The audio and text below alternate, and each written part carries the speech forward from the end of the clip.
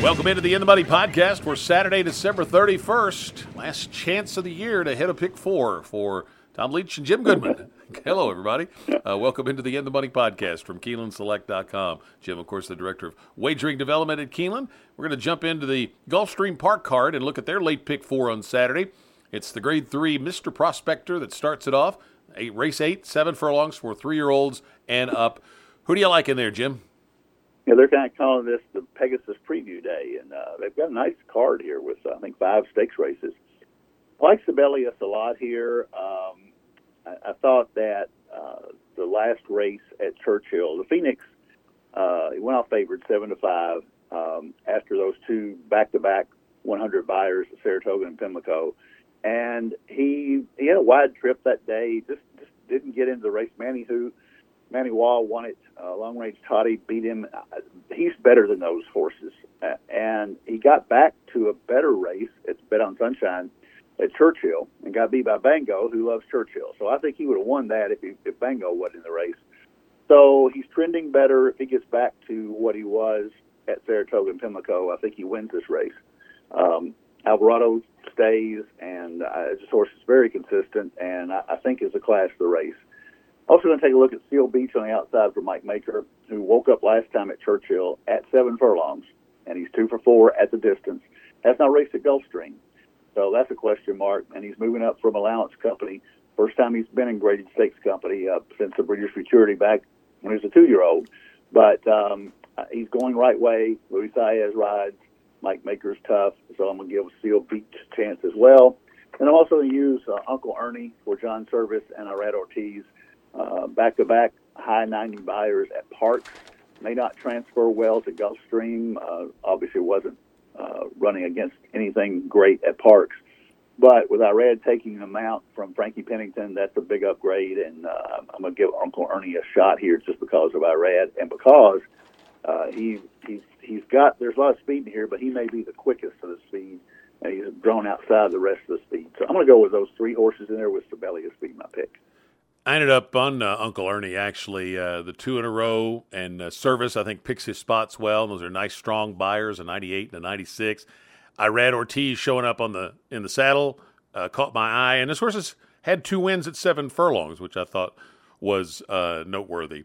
I took Papa Cap second, just on all those graded stakes that he's run in. He's played a tough schedule, if you will, and has won at Gulfstream. I've got No K No I used. Nice 91 buyer off a break. County Final I used just on the angle of a Saffie Joseph claim. His numbers are very good in that area. Sibelius is the next one I had. I could go really deep in this race. I'm not going to for budgetary reasons. But Seal Beach I took a long look at. This was a tough one for me. I ended up with Uncle Ernie. I'm going to go 4 deep in the pick 4 because, again, couldn't narrow down enough in other spots. But I took Uncle Ernie on top. The 9th race is the Grade 2 Fort Lauderdale. They're on the turf in this one at 1 mile and an eighth for 3-year-olds and up. Colonel Liam has a big class edge in here. You could single this horse, and I could, if I did that, I could go deeper in the Mr. Prospector. But off the layoff, I'm going to take one other horse in here. But I think Colonel Liam looks tough. Don't like the 12 post, but with 1 mile and an eighth, they've got enough room to get a spot with him. And he's 3 for 3 at Gulfstream, and I think Pletcher will have him ready off the layoff. But I am also going to use Shadow Sphinx. 2 much improved performances since moving to Mike Maker. Horse has won 11 times. We've seen Maker work some magic on horses, especially the longer turf runners, where he gets them and they really improve and can make some significant steps forward. So I'm going to use that horse in the pick 4 as well. I think it's one of those 2. I thought Kentucky Ghost was a little interesting as an underneath horse. Just throw out the Delmar race. I think it's too bad to be true, and the race before that is a solid one. So I thought that horse could maybe hit the board at a little bit of a price. But Colonel Liam for me. How about you? Well, you stole my thunder on Kentucky Ghost. That's exactly what I've got written down here. I said, toss the Seabiscuit, didn't like Del Mar. They shipped him all the way out there for nothing, basically.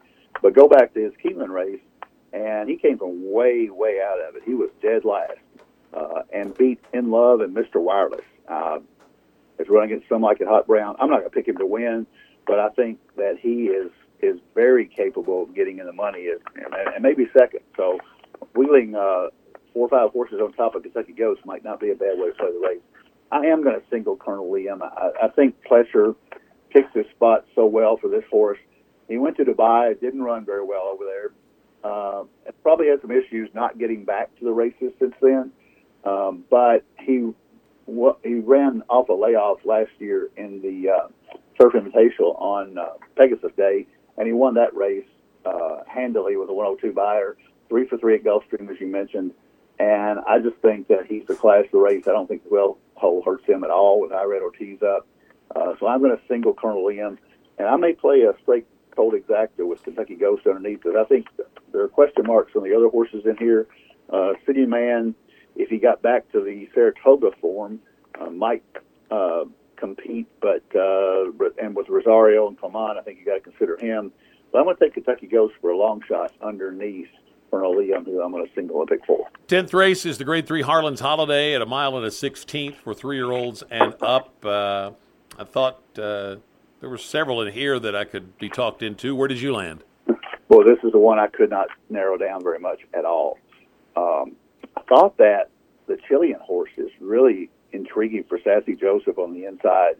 Horse comes out of all these Chilean races, and everybody's questioning how good he is. He's won 10 races, 9 of them in Chile.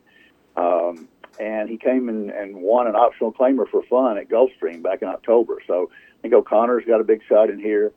I think Simplification for Antonio Sano off the Pennsylvania Derby effort, and just he played all the games this spring in the 3-year-old Derby trail. He only got beat 3.5 in the Derby. He was a wise guy horse in the Derby, so I think Simplification's got a big shot in here. South Bend's got a big shot. Mott gets this horse ready for Churchill and only gets beat by a head to Mr. Wireless, the same horse that the O'Connor, the other horse there beat Mr. Wireless anyway. Skippy Longstocking, the Sassy Joseph, the other Sassy Joseph, even Clapton on the outside for Gaffleon. So let it be said, I'm taking all in here. I'm just going, I single Colonel Liam, and I'm taking all in here because I couldn't narrow it down below 5 horses. And I'm just trying to take a shot that one of the odd ones wins here. So I go all. I took Skippy Longstocking, the 2 reasons I wrote down. The 102 buyer, 2 back, and then was wide in the Pennsylvania Derby, so I'll give him some a break there. And then Irad Ortiz showing up in the saddle was the other reason. Simplification's got 3 wins at Gulfstream. Pioneer of Medina, horse that they clearly had a high opinion of leading into the Derby. Woke up in the 3rd start off the layup. First 2 were not good, but the 3rd start woke up. So just on that angle, I'm going to include this one. The other one I'm going to use is South Bend. Probably more likely to finish 2nd or 3rd, but the fact that Rosario rides this horse is what causes me to include him on the ticket. I think Rosario getting back on South Bend could be a nice fit. The horse, Rosario's a great finisher. This is the horse that should be coming late. So I'm going to include South Bend on my ticket as well. I think you make a strong case for going all. Just the way I structured my ticket, I couldn't do it for budgetary reasons, but this is a tough spot. The 11th race, I ended up going 5 deep in here. No strong opinion, clearly. It's 1 mile and 16th on the turf, allowance optional claimer for fillies and mares 3 and up. I took the Chad Brown horse on top, the 11 market segmentation. Won first time out for Chad, and then had a 91 buyer in the second outing as a runner-up. So a couple of real nice efforts for her. I'm So Sorry. It's the second time off the layoff for the Lynch Barn. Charge Account, horse that has 9 wins. It makes the second start for this barn. The 5 Texas Shuffle, Shug McGahee off the layoff. And then Insatiable, the 8, it's Pletcher. So I'm not going to get beat by Pletcher at Gulfstream. So I'm going to use all 5 of those. How about you? I used 3 of them. I used Market Segmentation, would be my top pick. Texas Shuffle for Shug McGahee. You just draw a line through the last one. Don't know what happened there. He was coming off a good win, or a good third at Keeneland at 1 mile and 8, cut back to 1 mile and 16th, and went off at 3-1, got beat by 20. But 2 of those horses came back and won. and Shug's got him back now. He was under J.R. McGahee prior to that. So I think Texas Shuffle has a big shot. Market segmentation, I don't have to worry about that. The 3-year-old filly only raced twice. It's the end of her 3-year-old year. So she's obviously has some issues. And Insatiable for Fletcher and Saez. You just got to use them. So I'm going to take a stand with those three.